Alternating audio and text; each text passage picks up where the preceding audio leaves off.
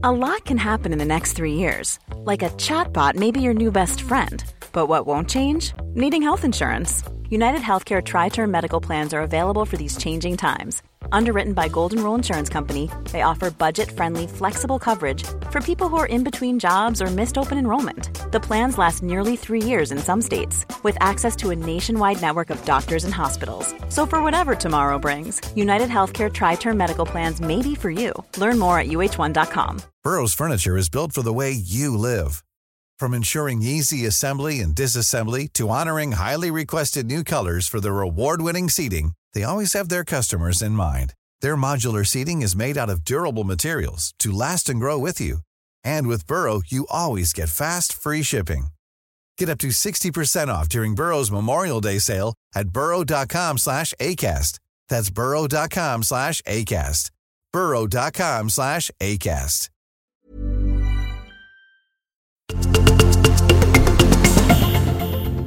...328 under så många minuter skidade finskan Meri Bodelid. Den första kvinnliga vinnaren av Vasaloppet nämligen 1981. Efter att loppet tidigare bara varit för män. Även om vissa enligt uppgift lösmustaschprydda kvinnor väl ändå slank igenom dessförinnan. 328 mål gjorde den ryske målmaskinen Alexander Ovechkin under sina 540 första matcher i NHL. Under de 540 matcher som sen följde gjorde han också exakt 328 mål. Ovechkin som med stormsteg nu är på väg att bli den näst bästa målskytten i NHL-historien faktiskt efter Wayne Gretzky.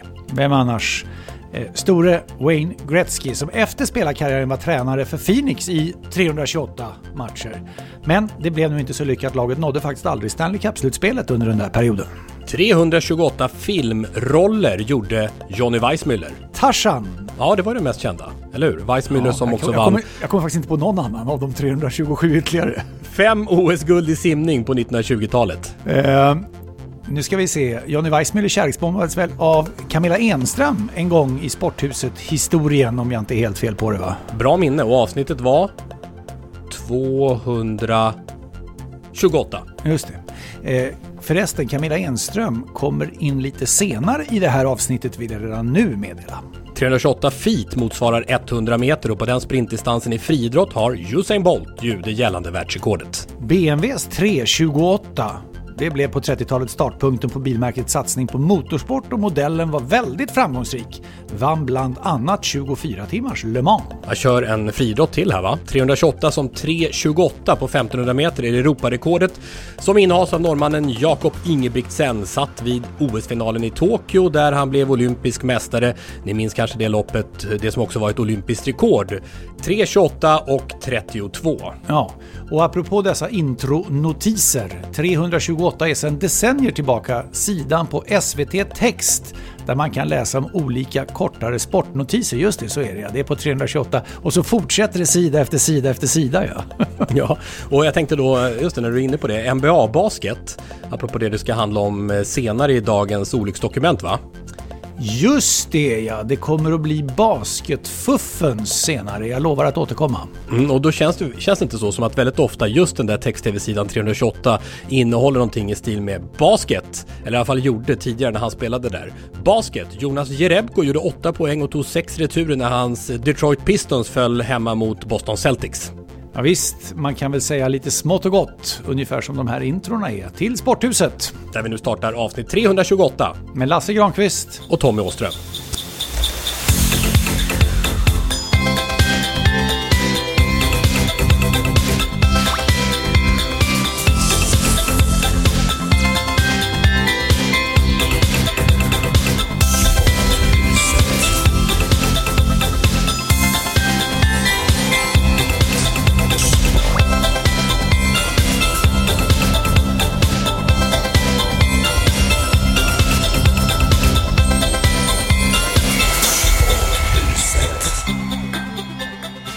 Det var ju ett elände när det stod någonting där på sid 7 och så försvann det. Man det var automatisk rullning. Så man var tvungen att vänta tills det kom tillbaka. Ja, det var faktiskt det var riktigt kämpigt. Jag sitter ju här i karantän, Lasse, så du får ta över. Jag välkomnar till detta avsnitt av Sporthuset. Du har satt dig i självutnämnd karantän. Men innan du, eller i samarbete ska vi väl säga, med mig Och den jag har alldeles in till mig här, så var du här och riggade en hel del av utrustningen tidigare idag. Men det var inte jag här av karantänskäl just för du är förkyld. Vem är bredvid dig? Vem sitter nu in till mig här? Om inte Leksands sportchef. Ja, visst, tjo mig här. Thomas Johansson, välkommen. Ja, men vad härligt att få vara tillbaks. Ja, visst. Det var ett tag sedan. Och jag hugger direkt tycker jag, för att jag älskar ju F1. Och vi behöver ju bara klara ut några saker kring det som hände mellan Hamilton och Verstappen. Det är jag oerhört glad över, därför att förra veckans avsnitt ställde jag den frågan till Tommy. Och det landade i att Janne Blomqvist försökte förklara alltihopa på Twitter. De hade ju Marcus Eriksson också i studion, och i IndyCar så hade det blivit rödflagg direkt. Och så hade loppet fått en ny start så att säga. Men här lät man det gå. Och sen förstår jag att det är inte så roligt att avgöra en världsmästartitel bakom en safety car. Att man ville på något sätt köra om det. Men jag kan ändå tycka att det hade varit mera rättvist om båda hade haft samma förutsättningar. Okej. För nu blev det stökigt med blev att det den stökigt ena var med ju gul på flagg och fick, och den ena fick byta däck och den andra. Och ser man till hela loppet egentligen så hade inte Verstappen någon chans att ta ikapp Hamilton under det ordinarie racet. Och då kan man ju känna att det hade varit mera rättvist om båda hade stått på en startlinje, ett varv, samma förutsättningar. Men en sak kan vi lägga till, och det är ju en nyhet i sammanhanget, nämligen att Lewis Hamilton numera är Sir.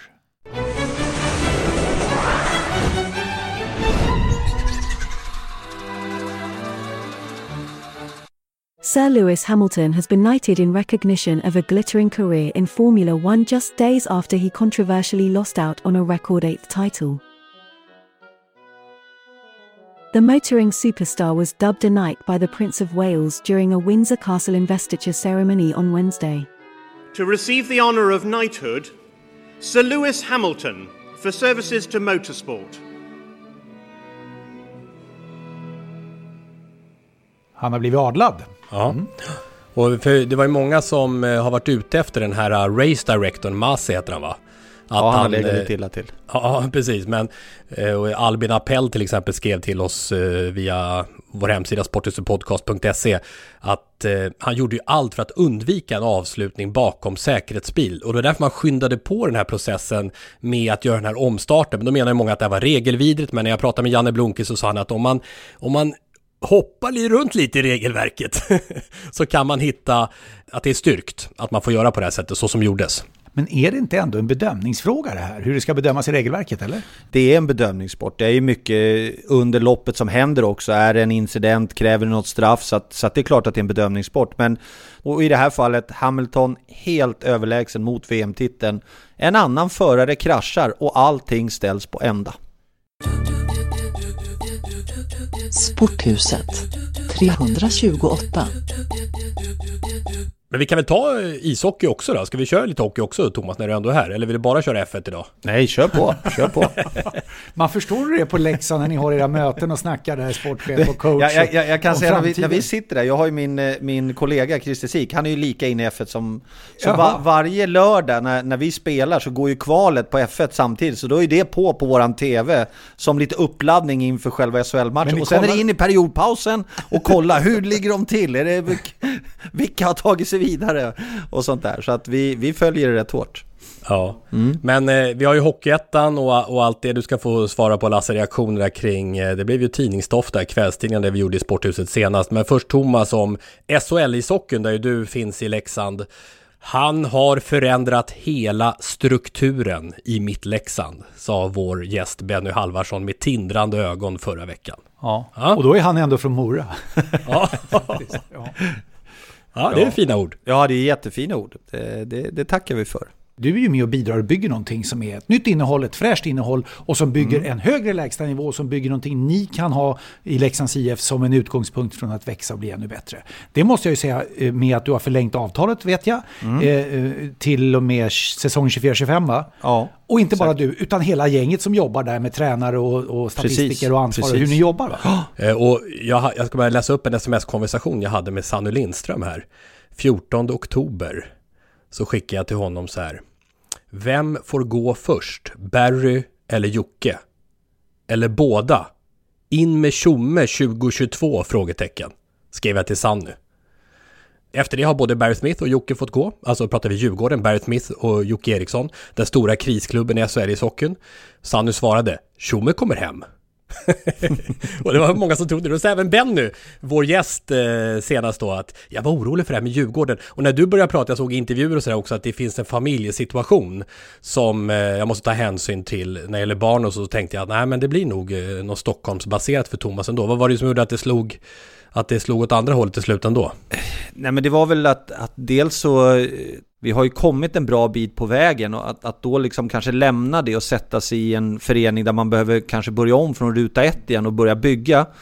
Jag gör det här för att jag vill vinna i slutändan, och jag vet att det tar tid att bygga saker och ting, och nu har vi kommit en bit på väg i Leksand, och då kändes det fel att på något sätt sätta sig och backa 5 steg för att starta igång en ny resa med en annan förening. Det kanske kommer längre fram i ens liv om man fortsätter att man känner att man vill göra det igen, men just här och nu kändes det helt rätt att vara kvar och fortsätta. Så det är klart att börja om, förstår jag, skulle kunna vara, det blir lite trögflytande. Ja, men det handlar ju om att det som hände i Leksand efter att Uffe Samuelsson försvann och Björn kom in, det var ju att vi hade ju ett rent bord där med vilka vill vi ska vara med och köra?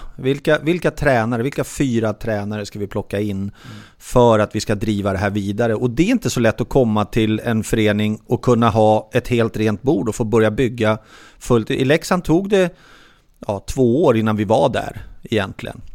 Och där är ju väldigt svårt att kanske hitta en förening idag som man skulle kunna få göra det. Och då har vi kommit en bit på vägen i Leksand med Björn och med de övriga tränarna, med fysgänget, med medical team. Ja, men det känns som att vi har någonting på gång, och då är det skönt att få vara kvar. Det är ju annars intressant med rokaderna som sker här då, där sportchefsposten är ju ledig i Djurgården. Det är massa tillfälliga lösningar både på tränare och sportchef. Många pratar om, och det låter väl rätt sannolikt, att Johan Garpelöv kommer bli den som kommer in där, som kliver av som förbundskapten efter OS och VM nu. Sam Hallam kommer in som ny förbundskapten i Tre Kronor efter den här säsongen, och Hallam som ju är 10 år och 3 SM-guld för Växjö. De måste hitta en ny era efter honom också. Men även om, alltså ishockeyn är ju, och vi har pratat om det ibland, Lasse, att man, jag menar, det är ju lätt att det skapas missuppfattningar när man jobbar i media i Stockholm om att ishockeyn är på dekis och så vidare, när den är så oerhört stor runt om i Sverige, från norr till söder, från öst till väst. Men är det all time low? Har vi någonsin varit med om att Stockholmshockeyn på toppnivå har varit på den här svaga nivån, när mästarna Djurgården ligger toksist i SHL, och där det inte finns något annat lag som riktigt är på väg upp underifrån? Och för jag menar, du Thomas har ju verkligen, du är ju sprungen ur Stockholmshockeyn och kanske kan zooma ut och se liksom, vad är det som händer egentligen? Det är klart att förutsättningar, om jag jämför kanske då Djurgården och Leksand som jag verkar i, så är ju, gillar man storstad och så, då är ju inte Leksand ett alternativ. Men vill man satsa på sin hockey med närhet, bra faciliteter, otroliga möjligheter att kunna träna i stort sett hur mycket du vill, och att det är det du verkligen brinner för, ja, då har Stockholmshockeyn ett jättebekymmer. Jag vet min egen son Simon som gick på Djurgårdens hockeygymnasium. Han skulle sitta och åka kommunalt ifrån Nacka till Globen, och det är ändå på samma sida stan. Alltså det tog honom 50 minuter på morgonen att ta sig till Hovet. Och då började träna, hade samling 07.30 på morgnarna när de körde sitt hockeygymnasium. I Leksand, jag ser på Anton då, min mellanson som är i Leksands hockeygymnasium, han promenerar på 5 minuter till hallen. Gör han. Så bara liksom en sån enkel grej gör ju att möjligheterna till din ishockey blir annorlunda på en mindre ort. Och där tror jag att Stockholms ishockeyn med faciliteter och möjligheter och sånt kommer att få kämpa kring att behålla talangerna i sitt närområde. Sen har de ju dålig ekonomi i Stockholmsklubbarna också, kopplat till andra saker som, alltså, svårare att få sponsorer. Jag menar, du lyfter bara luren så kommer ett företag i Leksand att haka på. Eller? Nej, alltså nej, men det är väl klart att vi är ju i Leksand, så är ju vi är väl kommunens näst största arbetsgivare till exempel. Det är väl klart att vi är ju liksom en stor hockeyförening men på en liten ort, och där blir det ju annorlunda till att kanske gå in och stötta sin kärlek till laget, kärlek till föreningen på ett annat sätt. I Stockholm så är det företag som har kanske 500 anställda, ja, men de har både djurgårdare, AIK-are, Hammarbyare, och det är någon som är på Växjö, det är Luleå. Eller varför ska de ge sig in i Djurgården i det läget? Medan i Leksand så kanske det är mera knutet liksom till orten. Det är mer självklart att man ska vara med och stötta orten på ett annat sätt. Här borde alltså Stockholmsklubbarna åka över till Mats Grauers som är ordförande i Frölunda Hockey och sätta sig med Frölunda och deras organisationer hur de har gjort. De har kvar Skandinavium som ju ligger i pulsådern utav staden Göteborg. Men de har ju Frölundaborg också där de ju låter hela sin verksamhet växa. Och jag ser ett behov av att det ska finnas den förutsättningen för AIK och Djurgården att göra någonting tillsammans. Nu vet jag att det också finns, det blir ju direkt och omedelbart med reaktioner från medlemmar, det ska man lyssna på. Men jag tycker man ska lyssna på alla medlemmar, i alla fall så många som möjligt och inte bara några få eller de som är absolut mest högljudda och hörs mest. De ska man också lyssna på. Men förutsättningarna för ett samarbete under respektive klubbnamn givetvis, herregud, under respektive klubbmärke. Men ändå att ha en gemensam matcharena någonstans som inte är Hovet. Jag tycker Hovet är utdaterad. Det är inte den moderna åskådarens hemvist. Och så vet jag att folk blir förbaskade på mig när jag säger det. För det var mycket, Stockholms stadion var bättre än Tele2, Söderstadion var bättre än Tele2, Råsunda var magi, Friendsit, elände och det här. Jag tror att du behöver modernisera hela förutsättningen. Du behöver ha någonstans att spela och låta verksamheten växa. Men du behöver också ha en träningsanläggning som finns för vardagen. Också för det som kopplar till hockey, gymnasium, utbildningsdelar och tar ett ansvar. Det finns enormt mycket människor i Stockholmsområdet. Och det har ju en tendens att växa fortfarande. Vilket innebär att jag tror att förutsättningarna för att också driva hockey på elitnivå borde vara starka. Även om det är en hel del, för att ta Djurgården som ett exempel då som vi pratar om nu. Det var svårt för Djurgården Hockey att få luft och nå sina supportrar och fans under det att fotbollslaget var så pass nära ända fram till Norrköpingsmatchen där borta i år 28 att ha greppet om Lennart Johanssons pokal i Allsvenskan i fotboll. Ja, men det är ju någonting som är oerhört bakvänt på något sätt, att det distrikt som ofta vinner TV-pucken och ofta producerar flest spelare inte är i närheten av att vara det distrikt som dominerar på elitnivå. Det är någonting fundamentalt fel. Djurgården sist i SHL när drygt halva serien är spelad, när vi går in nu i omstart då efter landslagsuppehåll och juluppehåll. Och där det alltså är så att ert Leksand, Thomas, är mitt i tabellen kan man säga. Ja, precis, 7:e plats just nu. Vilket lag tycker du har stuckit ut i SHL den här säsongen?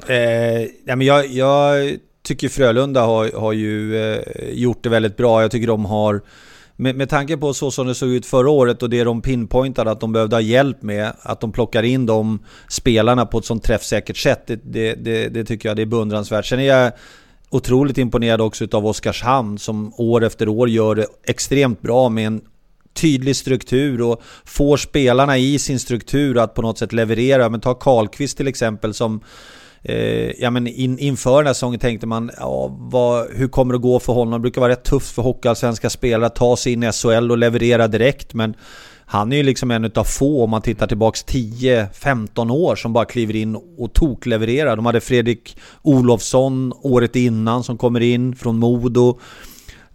Så de gör ju någonting också extremt bra, så jag skulle nog lyfta fram de två föreningarna.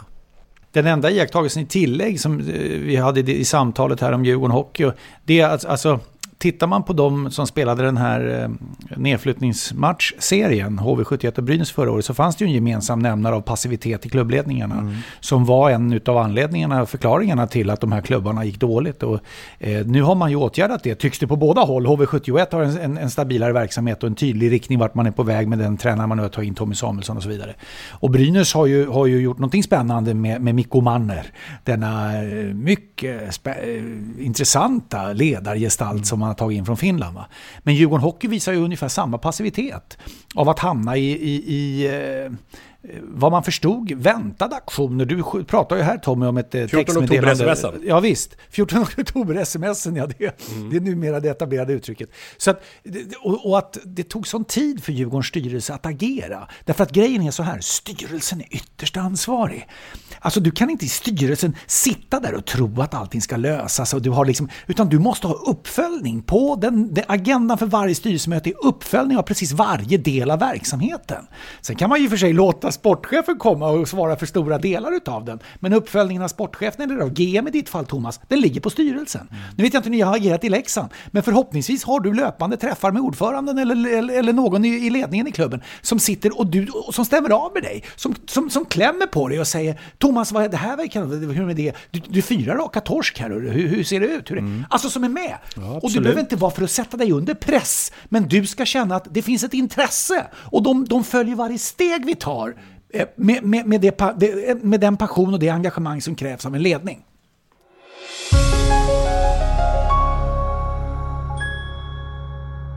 Sporthuset sponsras av Hantverksdata.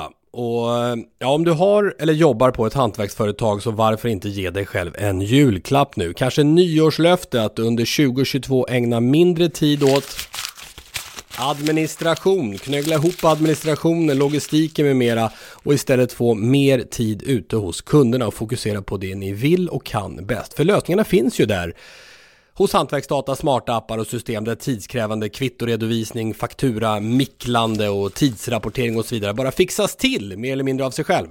Det låter som en dröm för alla företagare, eller hur? Gå in på hantverksdata.se så kan drömmen bli verklighet.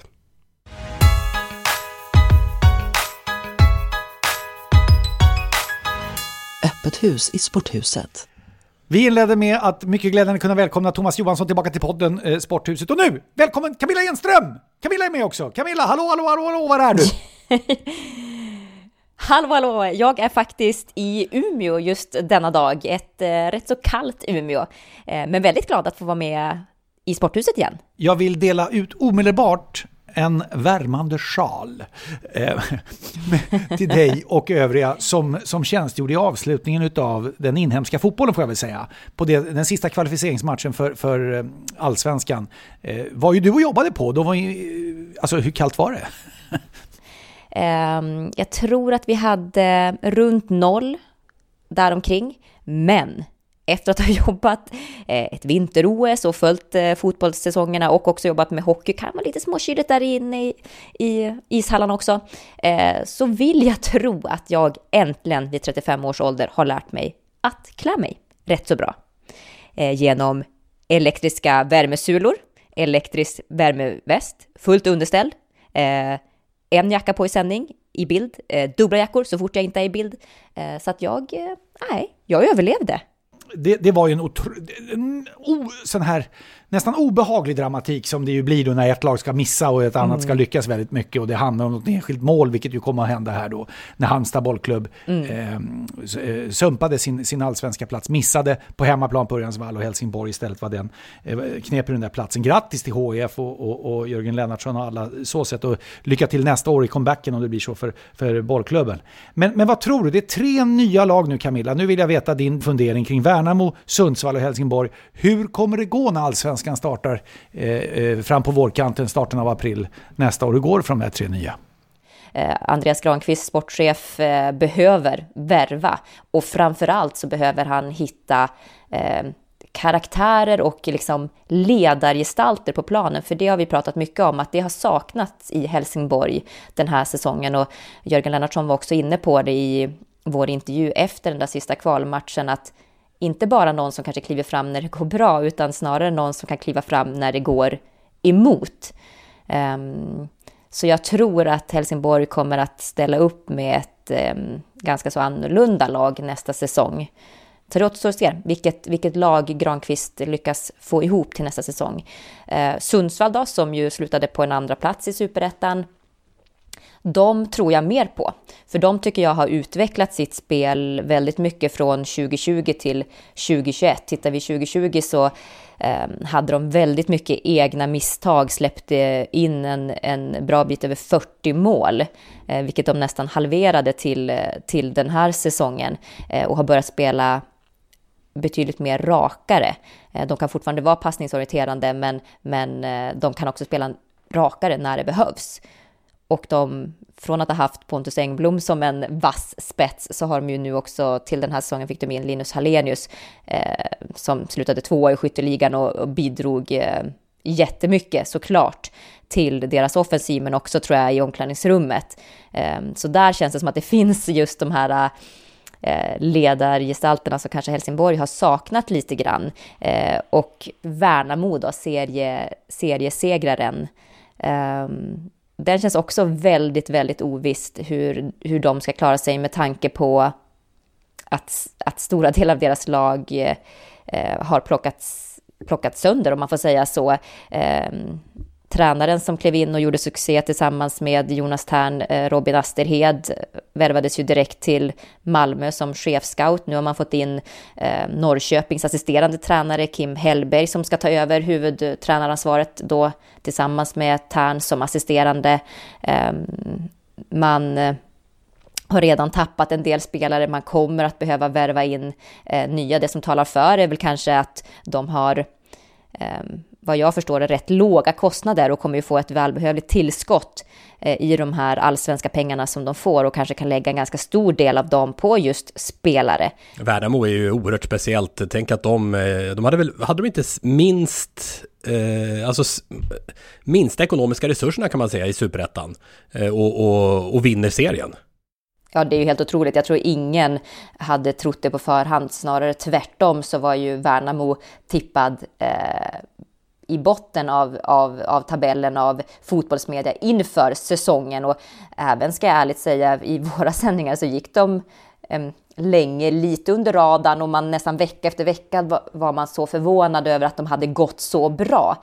Tanken är väl att de ska fortsätta med sitt offensiva spel och vara modiga och försöka vinna bollen högt upp och fortsätta försöka på det spåret. Frågan är bara hur sårade de kommer bli av bättre allsvenska lag.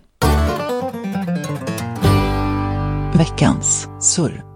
Elvira Öberg vinner för andra dagen i rad. Andra segern i världscupkarriären in över mållinjen där. Hon vinner massstarten i Frankrike. 2 nya VM-medaljer när systrarna Sofie och Louise Hansson simmade till sig silver och brons. Säsongens 5:e världscupseger för suveräna skikrossåkaren Sandra Näslund. Och British Open-vinnaren Anna Nordqvist summerar ett fantastiskt 2021 och siktar på fler major-vinster.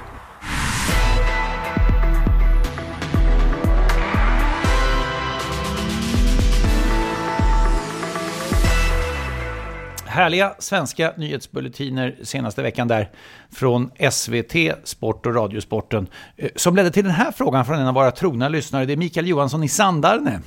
Då skulle man ju kunna nöja sig med att säga Hälsingland, men det är väl Söderhamn till och med, va? Tänker jag ju på Broberg med en annan historia. Hur som helst, Mikael Johansson har skickat in via kontaktformuläret sporthusetpodcast.se. Och han säger så här: har någonsin svensk damidrott varit så bra som den är just nu? Eller är det bara media som blivit duktigare på att rapportera? Och det här är en intressant fundering tycker jag. Alltså helt klart är ju att SVT och Radiosporten under en längre tid arbetat aktivt just för att öka andelen rapportering från damidrott.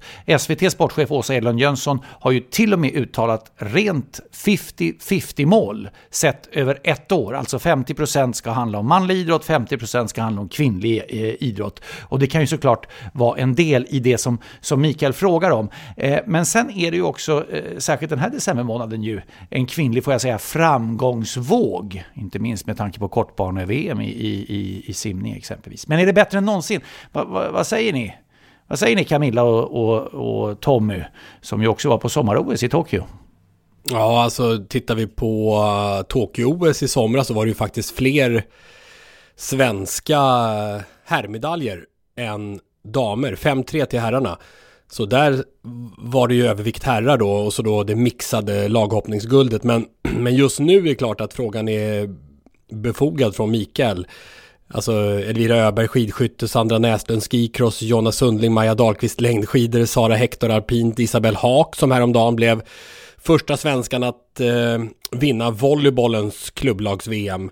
Och så simframgångarna förstås då, som de var inne på Lasse. Alltså här nu kortbane-VM där Sverige satte medaljrekord med 12 medaljer och alla togs av tjejerna.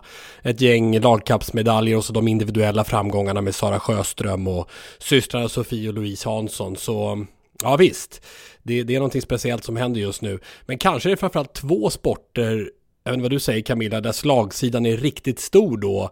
till damernas fördel vad det gäller Sverige. Simningen då och så längdskidåkningen som ju du bevakade vid de senaste olympiska spelen. Och där det likt simningen i VM i år var så då att alla svenska medaljer, alla 7 alltså, det var ju också rekord, togs utav damerna och inte en enda utav herrarna. Ja men verkligen, det var ju redan i OS i Pyeongchang var det ju klar fördel damerna, de plockade ju medaljer på löpande band kändes det nästan som, medan det gick betydligt sämre för herrarna. Men det man kan konstatera är ju i alla fall att det just nu går väldigt, väldigt bra, precis den här veckan eller veckorna som vi är inne i nu, att det är imponerande insatser på väldigt många håll. Och att det kanske i kombination då att damerna får lite mer väldigt välförtjänt uppmärksamhet är ju också med där.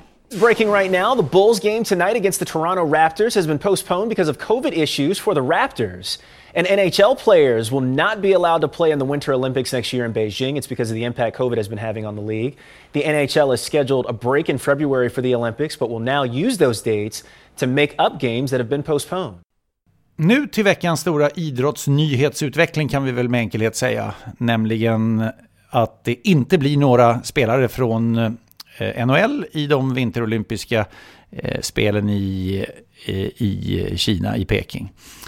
Det har ju varit länge dividerande om det skulle bli så eller inte, och den senaste 2-veckorsperioden kanske har det ju blivit mer och mer intensivt.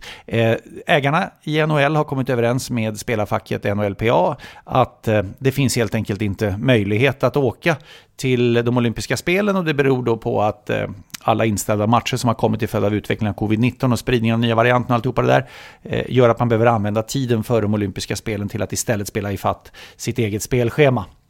Det blir ju istället alltså spelare från Europa då, och det kommer ju också påverka den svenska ligan SHL. Såklart. Tommy, du har ju punktbevaknat det här ämnet mer eller mindre senaste tiden, eftersom du ska bevaka turneringen på plats för Discovery, de olympiska spelen i Peking. Vilken är din bild av allt detta? Ja, alltså det är ju några olika delar här. Till att börja med, klausulen som finns i avtalet mellan NHL-ägare och fackförbunden finns ju sedan tidigare då att det går att dra sig ur OS om det på grund av covid-19-problem skulle riskera så kallad material disruption som det står i det avtalet, och det kan utläsas som, vad ska jag säga, ekonomisk skada för att ligan riskerar att inte kunna spelas klart som det var tänkt på grund av alla uppskjutna matcher. Men ja, efter att NHL av ganska oklara skäl förvägrat spelarna att vara med i OS i Pyeongchang för 4 år sedan, så var ju alla fans och inte minst spelare så sugna på det här då med OS-spel, och det märktes ju inte minst inför förhandlingarna i det här avtalet. Det skulle bli av, men nu blir det alltså inte det, och det är mycket oroväckande skulle jag säga för ishockeyns globala framtid. Mycket oroväckande. Det var som Simon Semberg uttryckte det, den förre GP-hockeyjournalisten, rutinerad sådan, när jag pratade med honom i telefon häromdagen. Han har också ett långt förflutet som kommunikationsansvarig på internationella ishockeyförbundet, att ishockeyn blir allt mer provinsiell och isolationistisk. Och att man fokuserar nästan bara på egna ligor istället för den globala utvecklingen. Och det gör att ishockeyn halkar efter. NHL pekar på spelprogrammet som anledning till beslutet. Men jag undrar ändå så här, vad hade det blivit om turneringen inte gått till Kina? Hur mycket handlar om att det ändå går i Kina? Hade det varit i Europa som till exempel i Turin 2006 eller Milano som det ska bli 2026? Att det här OS:et då i en återigen utökad smittspridning ska ske i coronans ursprungsland, och dessutom diktaturen Kina torde ha en stor roll i att NHL nu hoppar av. Det finns en oro kring osäkerheten där i dessa tider. Och den har spets på, och det här tycker jag är intressant och också tråkigt. Fake news. NHL-spelarna, nordamerikanska medier, flera svenska medier har ju alla basunerat ut ett rykte om att coronareglerna under OS är på ett sätt som inte alls stämmer. Alltså fake news som kan härledas till en spekulativ artikel i Toronto Star, en tidning som inte anses ha högsta trovärdighet när det gäller källkritik. Det handlar om att idrottarna och andra i OS-bubblan skulle behöva stanna i kinesisk karantän i 3-5 veckor om de blir sjuka i covid-19. Ryktena är totalt felaktiga, det här med 3-5 veckor i karantän. De där reglerna är tydliga. Jag har ju läst det här covid-protokollet eftersom jag ska dit med Discovery, och vad står det? Jo, i playbooken så står det alltså att det enda som krävs för att få lämna karantänen om man testas positivt är 2 negativa coronatest med 24 timmars mellanrum. Därefter ingen karantän. Det har aldrig funnits några instruktioner om tidsangiven karantän om någon testas positivt. Det är helt fel. Och många NHL-stjärnor, ni kanske har sett de här intervjuerna senaste tiden, som inte kommer till OS nu då, som hade längtat så mycket efter sitt första olympiska spel, som Connor McDavid och Victor Hedman och company, har ju fått frågor om de här felaktiga covid-uppgifterna och blivit osäkra och som det verkar nästan rädda i svaren, och det tror jag det. Och här hemma har det också gått långt. Tre Kronors förbundskapten Johan Garpenlöv till exempel fick ju i Sveriges Television frågor om just denna felaktiga uppgift. Vem är beredd att sitta 5 veckor i karantän om det skulle hända? Och då pratar vi både NHL och Europaspelare. Så att om det nu skulle vara så att de kommer fram till det, så undrar jag om vi överhuvudtaget får spelare att åka dit. Ja, vad ska man säga? Det är ju som journalist beklämmande att se hur en sån här uppgift plötsligt kan gå från fake news, alltså till faktaunderlag över hela världen. Någonting som inte alls stämmer. Och då tänkte jag äntligen, när Mattias Karlsson på Aftonbladet var den journalist som, vad jag kunde hitta i alla fall, var först att uppmärksamma den här snurrigheten häromdagen. Han skrev också att New York Times drivit igång en oro om att alla personer i OS-bubblan ska övervakas av ett slags plåster som mäter kroppstemperatur. Plåstret ska placeras i en armhåla. Om någon får feber så larmas säkerhetspersonalen via en mikrosändare. Det stämmer inte heller. Det finns inte heller i covid-reglerna i OS. Och en not är ju att nordamerikanska medier är de som har startat den här typen av desinformation som annars ju just diktaturen Kina brukar anklagas för, inte minst av nordamerikanska medier. En skrämselpropaganda som dessutom spelar NHL-ägarna i händerna, får man väl säga, eftersom de inte ens från början ville ha ett OS-avbrott. Det är ju spelarna som har drivit igenom det. Och nu slipper ägarna det här, men som gör nu då att en hel generation stjärnor i NHL riskerar att aldrig få spela OS i ishockey. Jag vet inte vad du säger, Camilla, om allt det här, du som också ska bevaka ishockeyn på plats där i Peking. Det är ju bara såklart spekulationer att fundera på hur mycket det hänger ihop med just att det är i Kina. Det vet vi inte, men det man kan konstatera, det är ju att det är extremt olyckligt att sådana här typer av felaktig information sprider sig på det sätt som det gör. Och det pratar jag ofta med folk om just så här, vikten av källkritik och att vara jäkligt noga med vart uppgifter kommer ifrån och inte bara haka på, för det är då sådana här scenarion faktiskt uppstår. Man vet ju också att dialogen mellan USA och Kina är ju inte den bästa, långt ifrån. Det går inte att säga annat. 3 olika frågor för mig. Det absolut bredaste penseldraget och största helikopterperspektivet är att det är 2 internationella stormästerskap under kalenderåret 2022 som är föremål att fundera på om eller varför det har blivit så att man ska överhuvudtaget tävla där. Det är de olympiska vinterspelen i Kina och det är världsmästerskapet i fotboll i Qatar. Och det är liksom en övergripande grej. Så när det gäller fotbollsmästerskapet så säger man att att Sverige går dit ändå, för det är bra att bojkotta det där, behöver inte ens åka dit. Så man har liksom den där typen av inställning till det överhuvudtaget. Så det där är ju en knepig grundfråga. Nummer 2, fake news. Jag tittar själv på hockeysändning från Nordamerika, där de satt och pratade om just det här i en paus. Precis det du anförde där, Tommy, precis exakt det. Som ett vedertaget faktum. Överhuvudtaget är ju nyheter som reser som inte är sanna reser ju otroligt snabbt i samtiden. Därför att det går väldigt fort att få en nyhet som inte är sann att verka uppriktigt korrekt. Den tredje delen är, jag tror aldrig ägarna, eller det är väl liksom vedertagen fakta, att ägarna till NHL-klubbarna vill släppa sina spelare till ett olympiskt spel. Det tror jag inte de vill någonstans. Och det har inte med i grund och botten med Kina att göra. Men Kina underlättar för ägarna att slippa släppa spelare. Så att de måste liksom lägga över det på spelarna, att det tycks att de ska få bestämma. Men samtidigt rycka så mycket det går i trådarna att inte behöva skicka dit några lirare. Och då tror jag, Tommy, på din initiala fråga, att då är det definitivt lättare att få folk att vara tveksamma när vi pratar om att det är ett olympiskt spel i Kina. Så att det finns säkerligen i grund och botten ett misstroende mot ett arrangemang i en sådan stat som Kina är. Så det är lättare att motarbeta. Det ska bli spännande att se hur den här diskussionen någonstans ändå tar vägen framåt nu om NHL och spelarna där borta säger nej. Vad händer med de europeiska spelarna? Kommer de att bara stå i kö och säga ja, eller kommer det bli flera avhopp? Det är kanske deras enda chans att spela ett OS, uppleva ett OS. Det blir intressant att se lite vad som händer framöver då, med när bollen slängs kanske över då till de spelarna som är på andra sidan Atlanten. Men det som är reglerna i avtalet är ju att NHL har rätt att hoppa av. Även NHL, alltså ägarna, om man kan påvisa att spelschemat havererar på grund av covid-19, alltså NHL-spelschema. Så det är det man kommer anföra. Men när skrev man det avtalet? Det gjordes ju i september. Jaha. Sen ska man ju komma ihåg att OS är ju något som väger oerhört tungt för spelarna. Det är därför NHL-PA har förhandlat in det här i avtalet att ligan ska släppa spelare till OS, för det är en så pass viktig grej. Och då helt plötsligt förlorar den här möjligheten som man nu då har förhandlat fram att få delta. Jo, men en grej som jag fick av Simon Semberg som också jag tycker är intressant apropå det här, det är ju det här med att ishockeyn tappar i popularitet globalt och framförallt i Nordamerika. Där det alltså är så att nu har fotboll, alltså europeisk fotboll, socker, passerat ishockey på popularitetslistorna när det gäller vad folk är intresserade av att följa, utöva och alla ekonomiska aspekter och allting.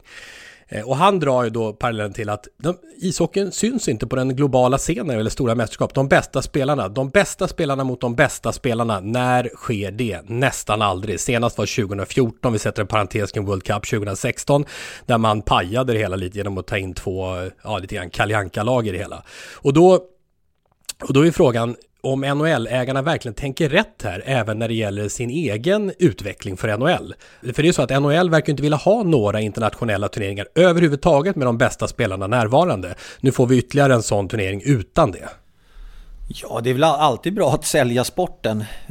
Det gynnar ju alla i det långa loppet, definitivt gör det. Men NHL är ju fortfarande inte liksom under internationella ishockeyförbundets regler egentligen. Vi lever ju från SHL med ett eget NHL-avtal för att vi ska få en viss typ av ersättning. Så att och så har det ju verkat under så många år inom ishockeyn. Och ja, det är väl kanske en del av frukten av att man inte får ihop det här, att andra sporter där borta börjar att klättra förbi ishockeyn.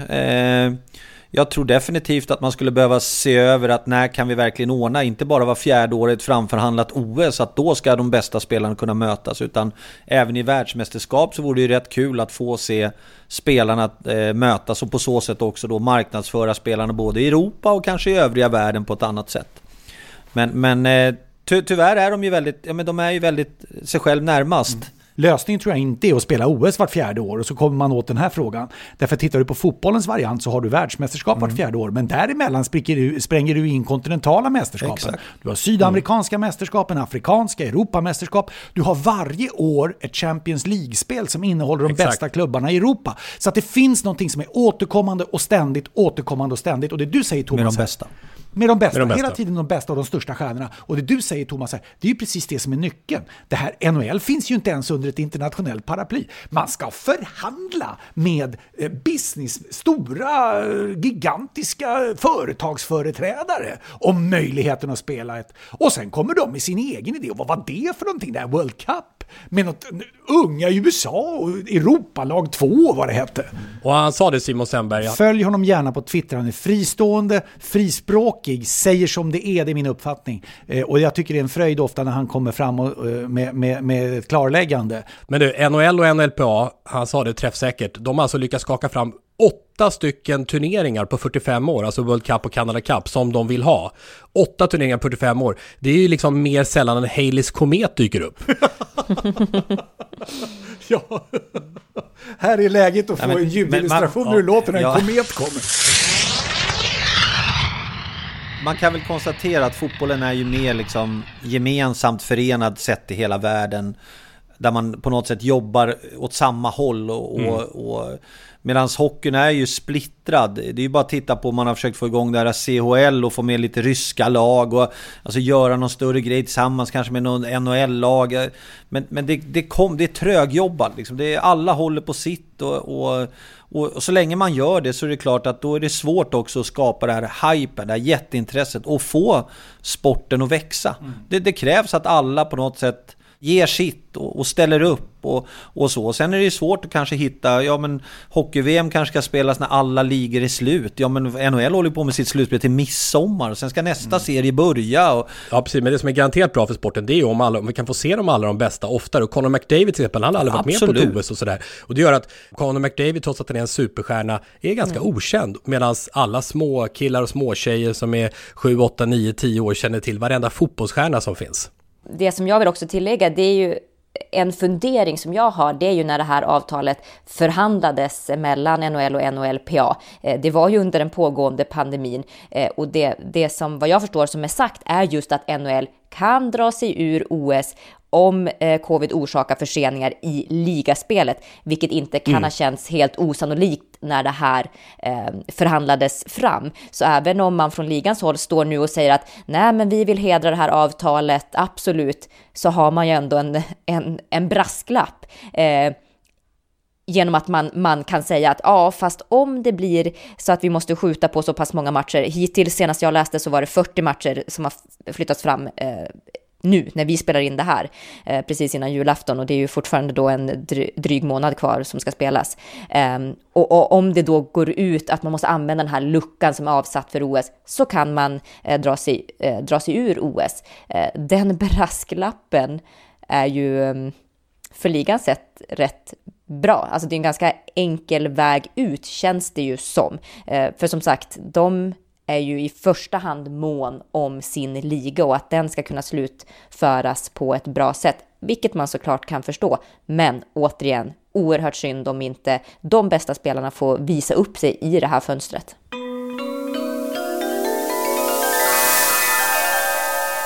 Vi släpper dig, Camilla, för du är ju på julfirande faktiskt, eller någonting liknande i Umeå. Jag åtminstone hälsar på min syster och familj i Umeå som sen ska fira jul på annat håll. We wish you a Merry Christmas, we wish you a Merry Christmas.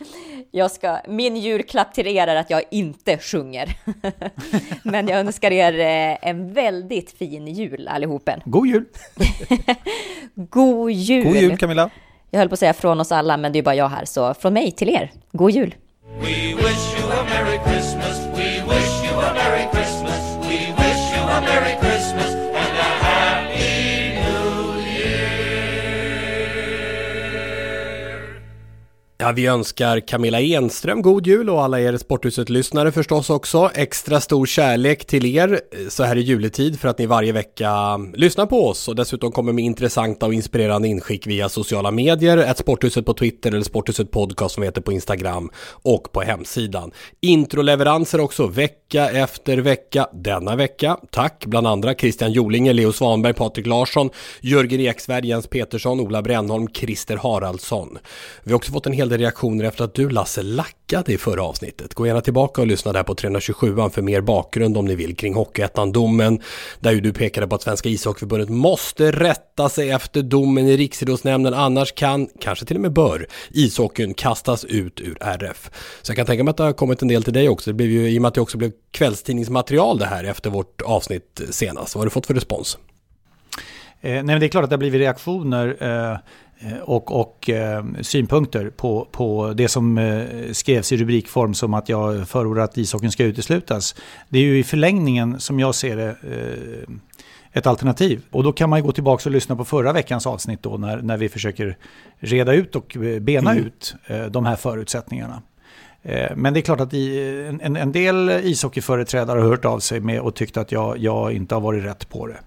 Men efter samtal och diskussioner så har vi kommit fram till att det är klart att det är svårt för ishockeyn att inte följa ett beslut av den högsta beslutande domstolen, så att säga, Riksidrottsnämnden.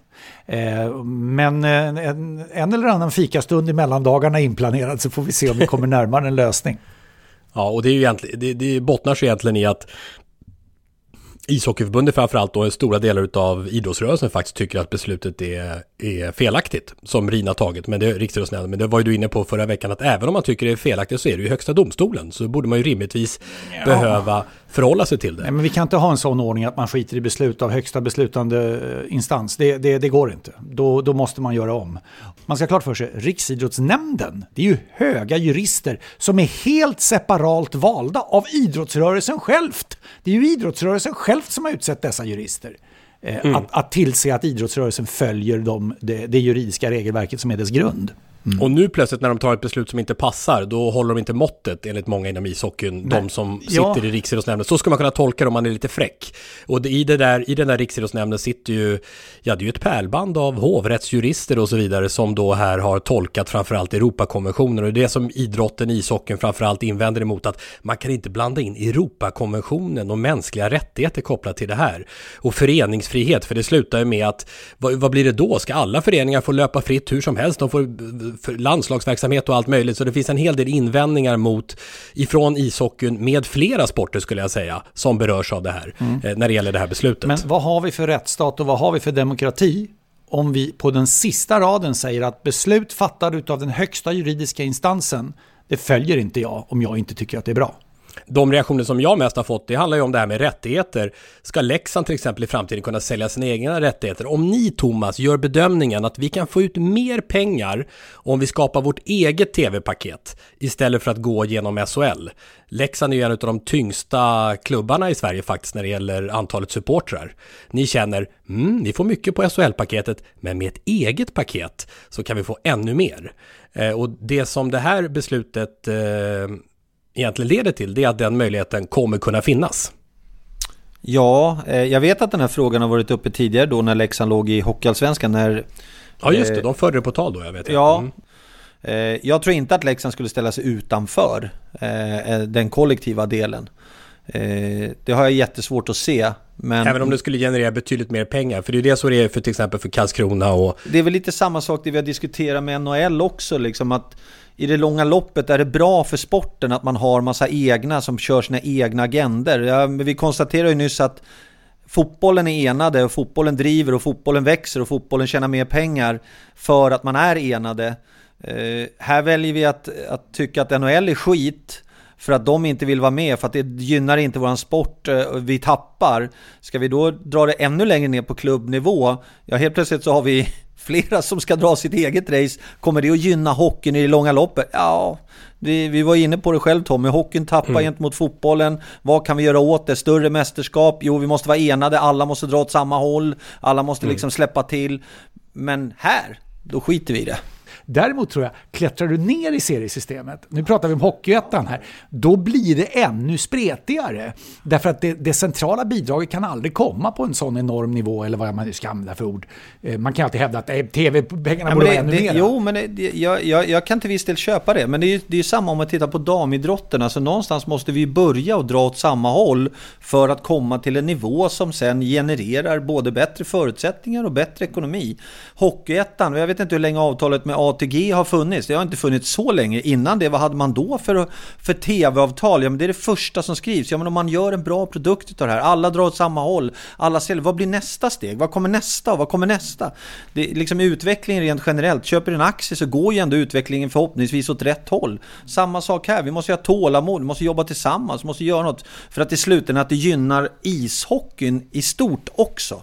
För att det som händer på landslagsnivå, det spiller ner på SHL-nivå, som spiller ner på hockeyallsvensk nivå, som spiller ner på hockeyettan-nivå. Så att jag tror på att ensam är inte stark, utan jag tror snarare på i de här sammanhangen så är det bra. Sen att beslutet är som det är, om vi liksom tittar rent juridiskt, det har ju Lasse stenkoll på, ja då ligger man ju lite illa till från hockeysida, det gör man ju.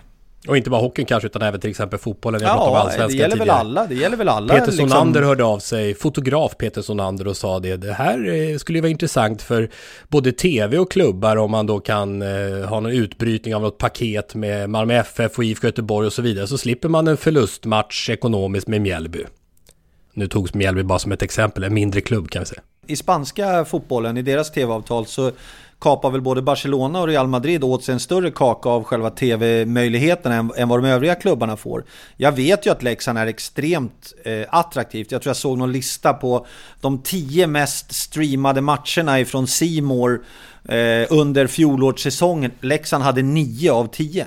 Vilken var den 10:e? Ja, men förstår ni, hur fick du tag i listan, för de där brukar vara hemliga, imponerande. Ja, nu kanske inte jag ska avslöja det här. Men när du ändå har nämnt det kan du ge mig ett ex också. Det är ju, någonstans är det ju ändå att Leksands varumärke är ju klart att vi skulle ju kunna köra kanske det racet utifrån det, men sen om det gynnar Leksand i stora hela, om det gynnar svensk ishockey i stora hela, Vi diskuterar förut med den globala hockeyn, pratar om gemensamma sätt att göra det attraktivare. Drar vi ner på klubbnivå, ju mer gemensamt man kan göra. Nu har de ju fattat beslutet som högsta instans i idrottsfrågor. Det är ju fattat beslut, så att nu behöver ju ishockeyn rätta sig efter det. Jag står fast vid den uppfattningen. Men jag menar, om nu är det att de här hovrättsassessorerna och höga juristerna här har koll på detta, så är det ju trots allt så att det är brott mot Europakonventionen om föreningsfrihet. Det strider mot svensk lag. Okej, då kan vi inte ha det så. Alltså, det är inte ett ingångsvärde att bryta mot det. Nej, går inte. Stopp. Så att vi kan inte då säga att vad händer med de släpper rättighet? Ja, men då får man ju följa regelverket. Man kan inte börja med att utgå ifrån att vad hemskt det kommer att bli, innan man ens tar ställning till att följa gällande lagar. Jag är olyckan, olyckan. Olyckan.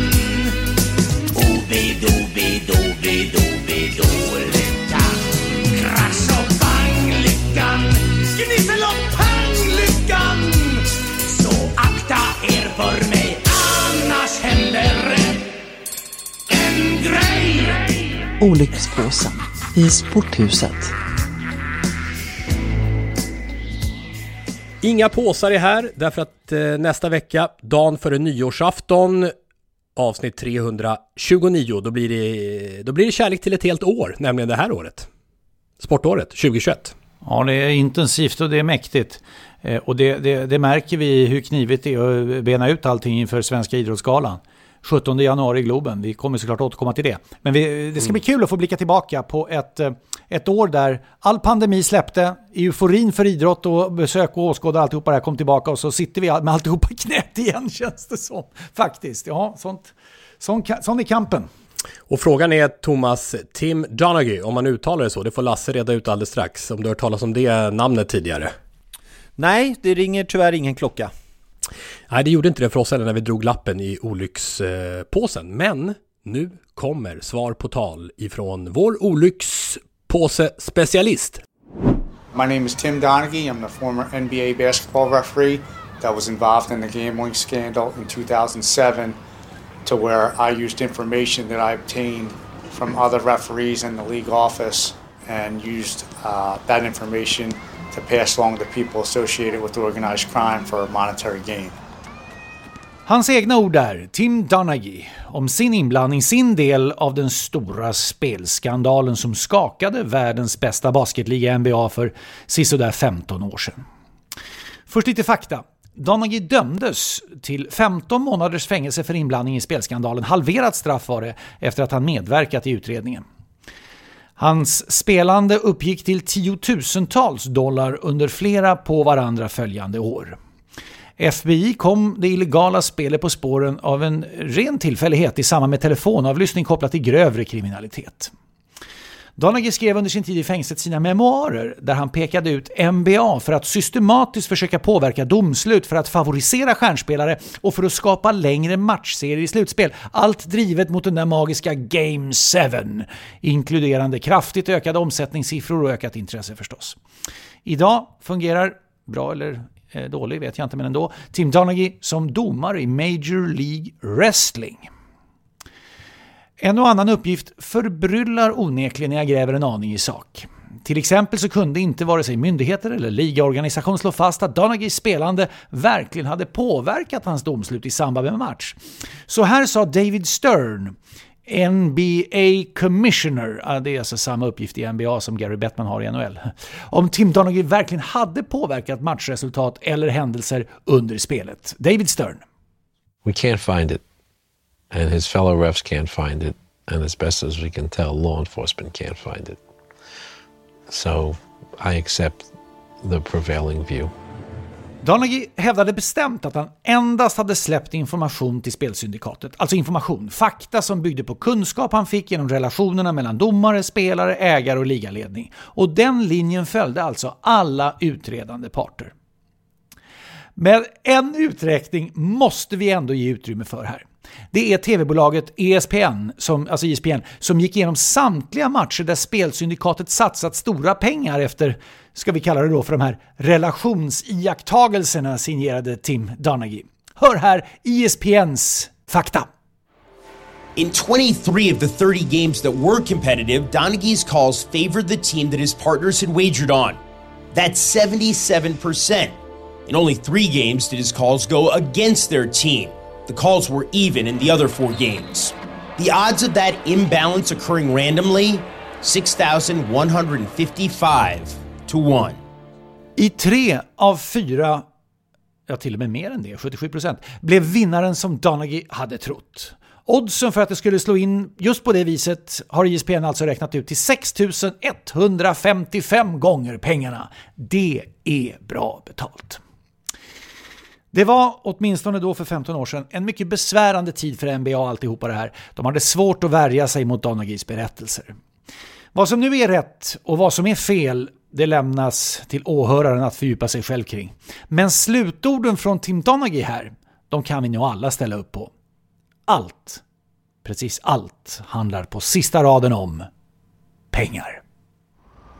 Everything's fueled by money, and they know each additional game is, tens of millions of dollars into the, league office. So it's a culture of, the bottom line, which is money. If I were a rich man,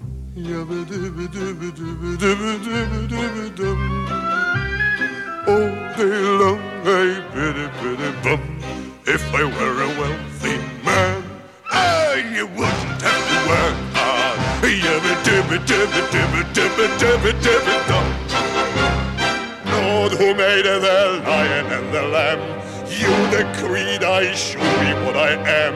Would it spoil some vast eternal plan? If I were a wealthy man.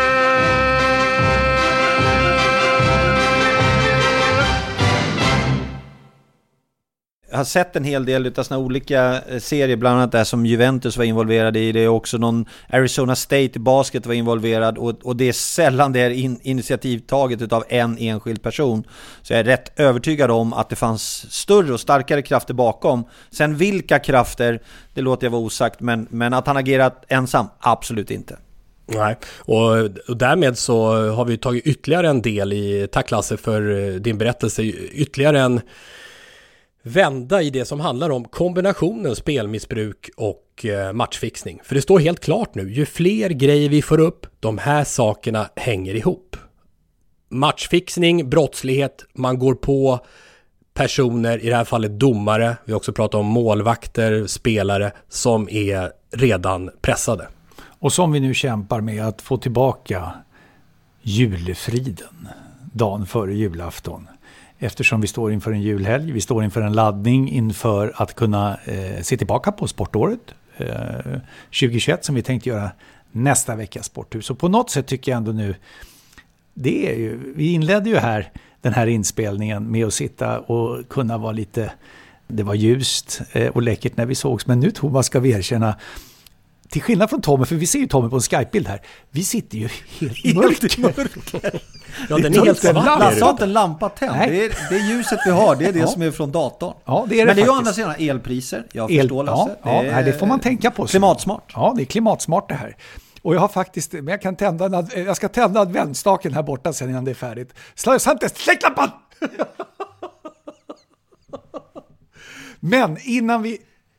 Jag tycker så här, Tommy och Thomas, med tack till Camilla som var med i avsnitt också, men jag säger det här, vi kan inte sluta utan en supporterlåt, tycker jag, för det är någonting som är så oerhört starkt, och de avsnitten tycker jag ligger varmast, mitt hjärta i alla fall, i Sporthuset, när vi fick hjälp av de här supportersångerna när arenorna var stängda, på väg att stänga. Ja, vi kan allt det där. Så att jag undrar, Tommy, hur landar vi med en god julhälsning ifrån supporterledet? Ja, men det kan vara en passning till Camilla då, som ju firar i Örnsköldsvik. Det är Sebastian Ingelsson som skulle vilja höra Micke Erikssons låt Viljans vackra namn. Extrem gåshud varje gång den spelas före nedsläpp. Forza Modo. Hur stora chanser ger du Modo att komma tillbaka till SHL? Det har gått bra den här säsongen i Hockeyallsvenskan förresten. Kan de manövrera ut HV och Björklöver med flera om SHL-platsen hösten 2022? Definitivt kan de göra det. Jag tycker att det är otroligt häftigt när från ett år som är turbulent till ett år där allting bara går spikrakt uppåt och allting faller på plats. Jag tycker sådana resor är rätt coola faktiskt, att Modo har alla möjligheter att ta klivet upp i SHL. Men då avslutar vi med Viljans vackra namn. Tack Thomas och Camilla. Leverans pannlampan beställd till Thomas Johansson. Jag var säker på att det var tomten. Jag kommer inte hitta någonting här just nu. Det är totalt bäckmörkt. God jul till er allesammans. Ja, tack alla härliga Sporthuset-vänner för att ni finns där ute. Vi hörs igen dagen före nyårsafton. Tack för att ni har lyssnat på detta avsnitt. Hej då. Hej, hej. Hej, hej. I mitt bröst där står ett moderhjärta som aldrig kommer tappa hopp.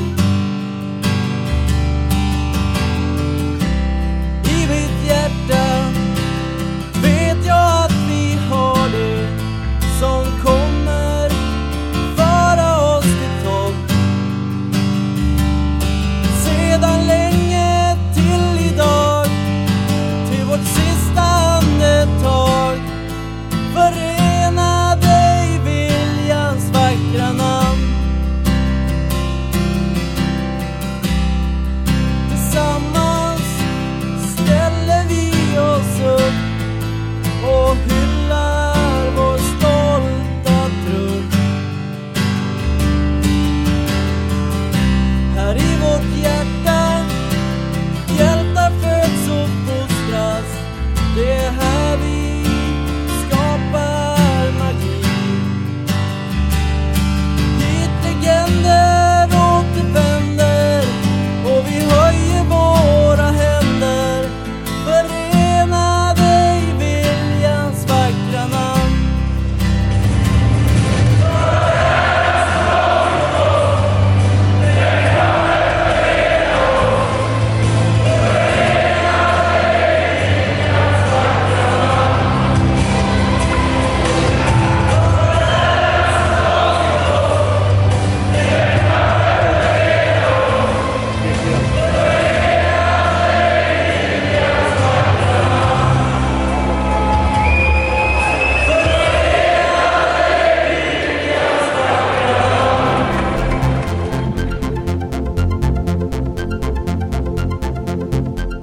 Sporthuset produceras av Tommy Åström och Martin Söderberg.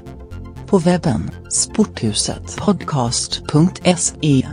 Jinglar gjorda av sånggruppen Sonora, Patrik Oman, Jonas Jonasson och Albin Blomgren. Hörs nästa vecka, JP.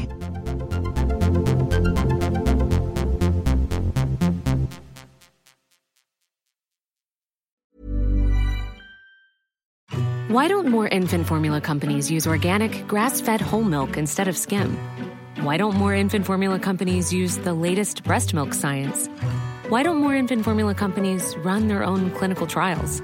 Why don't more infant formula companies use more of the proteins found in breast milk? Why don't more infant formula companies have their own factories instead of outsourcing their manufacturing? We wondered the same thing. So we made ByHeart, a better formula for formula. Learn more at byheart.com.